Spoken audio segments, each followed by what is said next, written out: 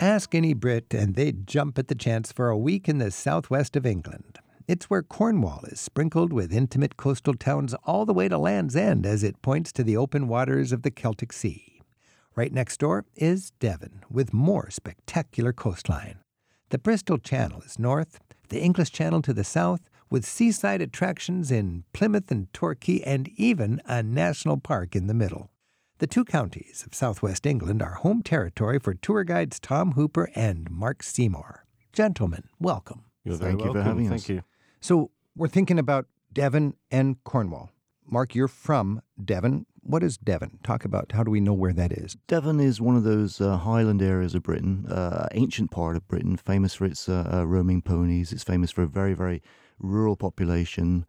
So we're a highland part. You're talking about high country. High country. Are there moors and sort of vast medieval commons grounds? Beautiful moors, Dartmoor. Dartmoors in Devon, wild ponies. Wild ponies roaming everywhere. Lots of poets looking for inspiration. Clotted cream, apple pie. There you go. So it's a sort of a charming, traditional part, cozy. Yes. And of course, to the north of the county, you have beautiful fishing villages, very ancient fishing villages, thousands of years old, some of them. Okay, so that's on the coast, just a little south of Wales. Literally opposite the south coast of Wales on the other side of the Severn Estuary. Right. And if you want to get there from London to go to Devon, how long does it take by train? You'd have to take the train down to the south coast of Devon, where there's a major railway terminal called Exeter.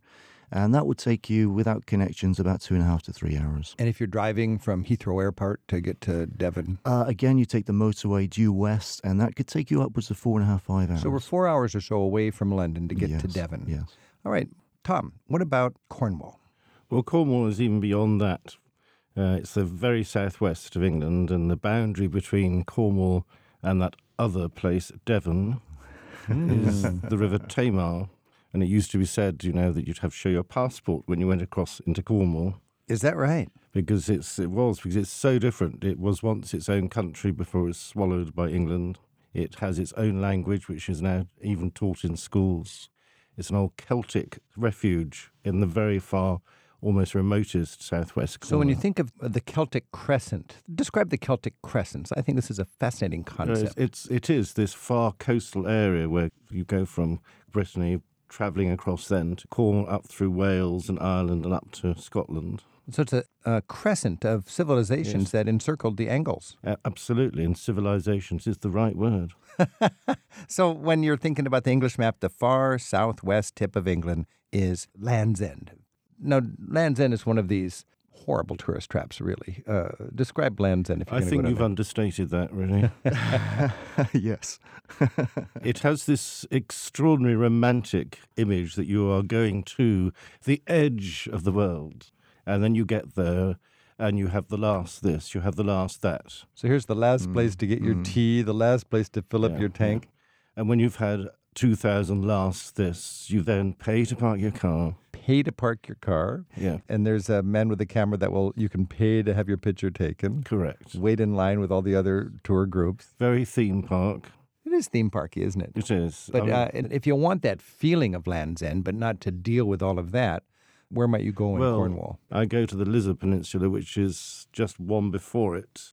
It's raw, remote, very attractive, fantastic rocky coastline, which makes it perfect. So if you go to Lizard, you can feel like you're on Land's End. You can feel like you're on Land's Good End. enough, good enough. Now, let's talk a little bit about Doc Martin, because a lot of people love this Doc Martin special, and we've had him on our show. He's just a delightful guy, and he's set in an actual town. His Port Wen in the show is actually Port Isaac. Do either of you have any tips for Doc Martin fans when they're going to that part of England? It's a very, very small fishing town, and it's perched between two very steep headlands. You can't really drive down into the town. There are a number of car parks on the headlands looking down into the village. Be careful. It is extremely steep. Certainly in the summer, the crowds become very, very, very, very busy. So it's quite an industry for this cute little Port Isaac. Suddenly overnight. It's like Hollywood. It's a beautiful place to visit, particularly if you're a walker. I would imagine you could just travel around the countryside and find the charm of Doc Martin without going to Port Isaac. Yes, many ports around the southwest. It's on the north coast, so it does have Tintagel. Speaking of the north coast and Tintagel, this for me is one of the most romantic places. Tom, what's the importance historically of Tintagel, and how might we enjoy that? Well, Tintagel is associated hugely with the legends of Arthur. King Arthur, because there is this suggestion that this might have been Camelot. Camelot, whoa. And there's a ruined castle, actually. They're quite dramatically set. There is a really dramatic ruined castle. It's quite a scramble down and up to it with the steps. And it has this mystical feeling about it, which adds to the Arthur legends. Now, when you go to Tintagel, there's plenty of gimmicky outfits that want your money. I had a beer in a place called the Excalibur. The Excalibur. Yes. And the beer was pretty good, wasn't it? Yes. The beer was good. I guess that, even in a Doom Valley beer, Doom Bar beer, yeah. So the Excalibur in Tintagel. This is Travel with Rick Steves. We've been talking with Tom Hooper and Mark Seymour about Devon and Cornwall, two beautiful parts of England on the southwest corner of that great country. Near Tintagel is a little town called Clovelly. Now, this is one of the cutest places I've ever seen. Talk about Clovelly. Clovelly is this seaside on north coast town where it's steep down to it. It has stone streets. You feel as if you're walking 2-3 centuries ago. The fact that they stop cars going down to it actually adds to its character. In summer, it is a riot of colour with flowers and people's window boxes and gardens. And it is the archetypal, picturesque. It's an amazing place. Let's take a step back in time. This is a fishing village. There's a quay that sweeps out into the ocean, into the deep ocean. 700-foot high cliffs surrounding the village. Meaning breakwater of some I think sort? Americans would say quay, Q-U-A-Y, breakwater, Okay, yes. A dock, a pier. And the fishermen historically have brought the fish in, their catch into the quay. They would then take it by sled up through the village. That's how steep the hills are. That's how steep they are. The roadways made of pebbles. The stone buildings are made of pebbles. These are big, rolling, football-sized rocks, circular. And the government has recognized this miraculously preserved, impossibly cute little town and stopped anybody from changing any of their buildings. And now there's lots of flowers and cute little pubs. And it's still actually owned, the entire village is still owned by a lord. Really? A little touch of the feudal system is owned by the Lord of Clovelly. He lives still on the estate, and the people that live in the village live there because he allows them to. Now, is this in Cornwall? This is actually in North Devon. North Devon. So this is in Devon. This is Devon, yes. Tintagel? Tintagel's very firmly Cornwall. So, and there's the river between the two then. Yeah. What is the name of the river again? Same coast. Right. It's the Tamar, Tamar. Tamar. One of the greatest and most famous rivers in the world. So we're in Clovelly, the impossibly cute little town on the north coast of Devon, and then into the interior of Devon. And Mark, you mentioned Devon is high country. We've got what is one of my favorite evocative places, and it is Dartmoor. Describe exploring Dartmoor. What sort of charms wait for us in Dartmoor? Dartmoor is a marvelous place. Imagine a highland plateau, and then dotted over it are stack formations, rock pointing out of the ground. These are the cores of ancient volcanoes. A number of them very, very, very prominent on the landscape.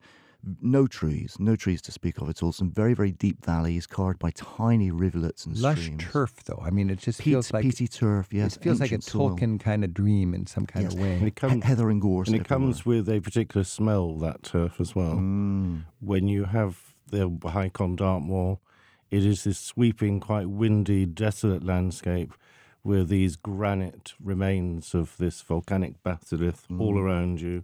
And you've got these reminders of early civilization. All over. You come upon clapper bridges and stone circles. Can you talk about some of the discoveries? What's a clapper bridge and what might you see? Clapper bridge, they vary in age, but many of them, several of them certainly date back to the Iron Age. There is one that they dated back to the Neolithic. So Iron Age being what century would that be? Iron Age would be, you're looking before the Roman invasion of Britain, 800 years before. Up to about 600-ish before. 600 BC. Clapper bridges, and these would be stepping stone bridges across little rivers. Which you can do yourself. You can walk over these clapper bridges. And then you might come upon your own private Stonehenge. Stone circle. There's a near Gidley. Yes, Gidley is one of 16 stone circles actually on Dartmoor. I hiked from the youth hostel in Gidley out into the middle of Dartmoor, following my little ordnance survey map to the stone circle of Gidley. And I was all alone there with a few sheep and the wild wind. And please don't anybody think that it's this is another Stonehenge or another Avebury. These are stones that barely come up to your knee in some places. But they go back just as old, and they're a circle designed to be a celestial calendar. Yeah. And you don't have the barbed wire and the tour buses and the portaloos. You've just got the winds of the past. It's all to yourself. And the walking, of course, to get there is spectacular. I'm so impressed by the the many layers of history and culture here. And there actually was a tin industry in Cornwall. It really goes way, way back. I think the ancient Greeks actually even called Cornwall and North Devon the land of tin. The land of tin. And you can actually see some old tin mines. Yeah, Giva is the most famous, probably. It's now almost a shrine to tin mining. There are no tin mines left working anymore. But if you go back 200 years to the heyday, it was the big time of tin mining. So and you can go mine. down to the mine itself. And the workers used to take the famous Cornish pasty to lunch, didn't they? What is the... Why did you hesitate over the pronunciation of that word? I don't know how to say it in English. Pasty. Pasty. If you come from Devon, it will be pasty. Pasty. Pasty. But there's a practical reason. I mean, we know this pasty is like a folded over pizza or something like that with a crimped edge. Yeah. And tell us the connection with the miners. Well, the connection is that this was the food that they took down to have, which they'd eat almost certainly in darkness, because the candles were too expensive to burn them during a spare time, so almost certainly ate in darkness. And it's a bit like a beef stew, Rick, which is cooked in pastry with a crimped top to it, and the crimp is so easy to hold that's part of it. And you have one bit which is the savoury bit originally, and one bit which is the sweet bit, so you have your dessert kind of cooked into this. And of course, because in those days you'd have all this toxic stuff on your hands, then that means you discard the pastry paper. So you throw away the crust that you hung on to. Yeah. That is so evocative. Actually, I think you did more than that, if I remember right. You threw it down one of the shafts for good luck. And to this day, you can go to a little bakery in Cornwall. Absolutely. There's one at Giva, and there's another very good pasty place at Sennan. And there are places where you can actually now go and have a 2-hour course. Delightful. And make your own lunch or a light dinner, yeah. Cornwall and Devon, 2 counties on the southwest tip of England, is the home turf for our guides on Travel with Rick Steves. Mark Seymour organizes small group tours of Britain on his website at seymourtravels.co.uk. Tom Hooper can be reached through the Great British Tours Facebook site. Our phone number is 877-333-7425, and Linda's calling in from Marietta in Georgia. Linda, thanks for your call. Thank you, Mr. Rick Steves. I'm delighted to be on this. Well, great. Do you have a story to tell about your experiences in Cornwall or a question for our guides? I do. I just absolutely was astounded and emotional to visit the Minnock Theater and see the incredible location and what was carved into the cliff there in Penzance. It was probably the pinnacle of my trip, even though I also went to Port Isaac, and I love Doc Martin so much, but the theater is not to be missed at all. Can you, Tom or Mark, can you describe what Linda is referring to here? Well, Linda's referring to an open-air carved theatre right on the coast, isn't it, Linda? Yes, it is. With these fabulous views down to the sea and the rocks. And during the summer, there are performances during the day, and in the evening, they rarely cancel them. Huh. It looks like a miniature Romano-Greek theatre or amphitheatre looking out to the sea. Carved out of the rock with a dramatic setting on the south coast, rain or shine. You're going to have your event. They very rarely cancel. Turf seats, predominantly. So, Linda, you're a good example of a tourist who might be a fan of Doc Martin and go to that part of England and find there's a lot more charms beyond Port Isaac. Absolutely, and I couldn't agree more about Land's End. I thought when we pulled into the car park that we were stopping at an outlet mall. I couldn't believe it either. That's what I felt. It sounds like an outlet mall. It really feels that way. So we can save people a long drive to Land's End, I'd say. Right. Yes. I think you get what you expect at Land's End at the Minnock Theater. It's all so beautiful. There's a lovely cove next, very close to, called Sennan as well, which is very similar. Yes, beautiful walking. Linda, thanks so much for your call. And we'll be sure to put Minnock Theater on our list. All you do. Okay, bye now. Bye-bye. Chris is calling in from Valencia in California. Chris, thanks for your call. Thank you, Rick. Listening to what you had to say, I have frequented many of the places you've talked about, and I traveled to Cornwall on 2 different trips. And each time, a highlight for me was a day hike along the southwest coast path. It's along the cliffside going down the coast. So on one side, you have the sea and the coast and these little hidden beaches, and the other side you have farmland, and sometimes you're walking into you step up and over the fence across people's land just so that you can sort of ramble across the country. And you say ramble, and there's actually a Ramblers Association, isn't there? Yes, and yeah. Tom, talk about the feisty attitude of the Ramblers about free access to the land. Well, this is across the country, and the Ramblers Association are the guardians of the public footpath and bridleway network. And every single year, without fail, there will be a day when people are invited basically to go on one mass, almost trespass. So the mass trespass. Yeah, to make sure these footpaths continue to be used, that's number one. And two, they log any obstructions that are illegal.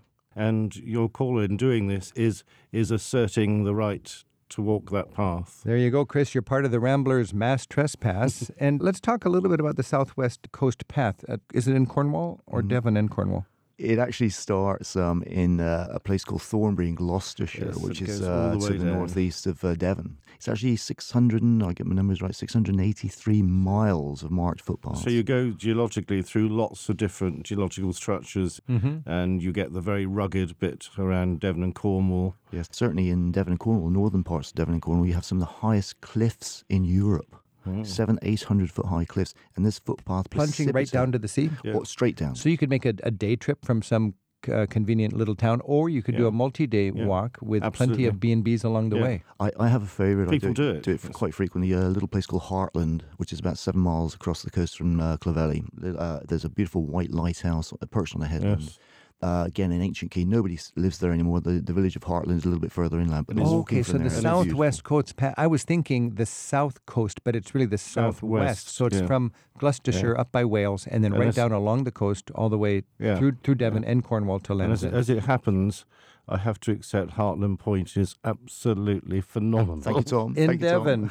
No, there we've come to an agreement It is a here. gem, isn't it, Tom? It is a gem. Chris, thanks for your call. Great. Thank you so much. Okay, bye now. Bye-bye. This is Travel with Rick Steves. We've been talking with Mark Seymour from Devon and Tom Hooper from Cornwall. We've enjoyed a little bit of the spirit between these two shires, or I guess, is Devon is actually a shire, Devon right? is a shire. And Tom, what is Cornwall? A country. The struggling underdog country of Cornwall. We struggle. Lots to see and do in Devon and in Cornwall. Tom and Mark, thank you so much for giving us all a better understanding of the diversity and the charms of the southwest of England. Well, thank you for asking us. Thank you very much. Hey, I'm Rick Steves. In my latest book, For the Love of Europe, I share the highlights of a lifetime of exploring Europe. My favorite experiences, sights, and encounters in 100 essays. If you love Europe too, this is 4 decades of greatest hits in 400 pages, made to order to stoke your travel dreams. You can order your copy of For the Love of Europe at ricksteves.com.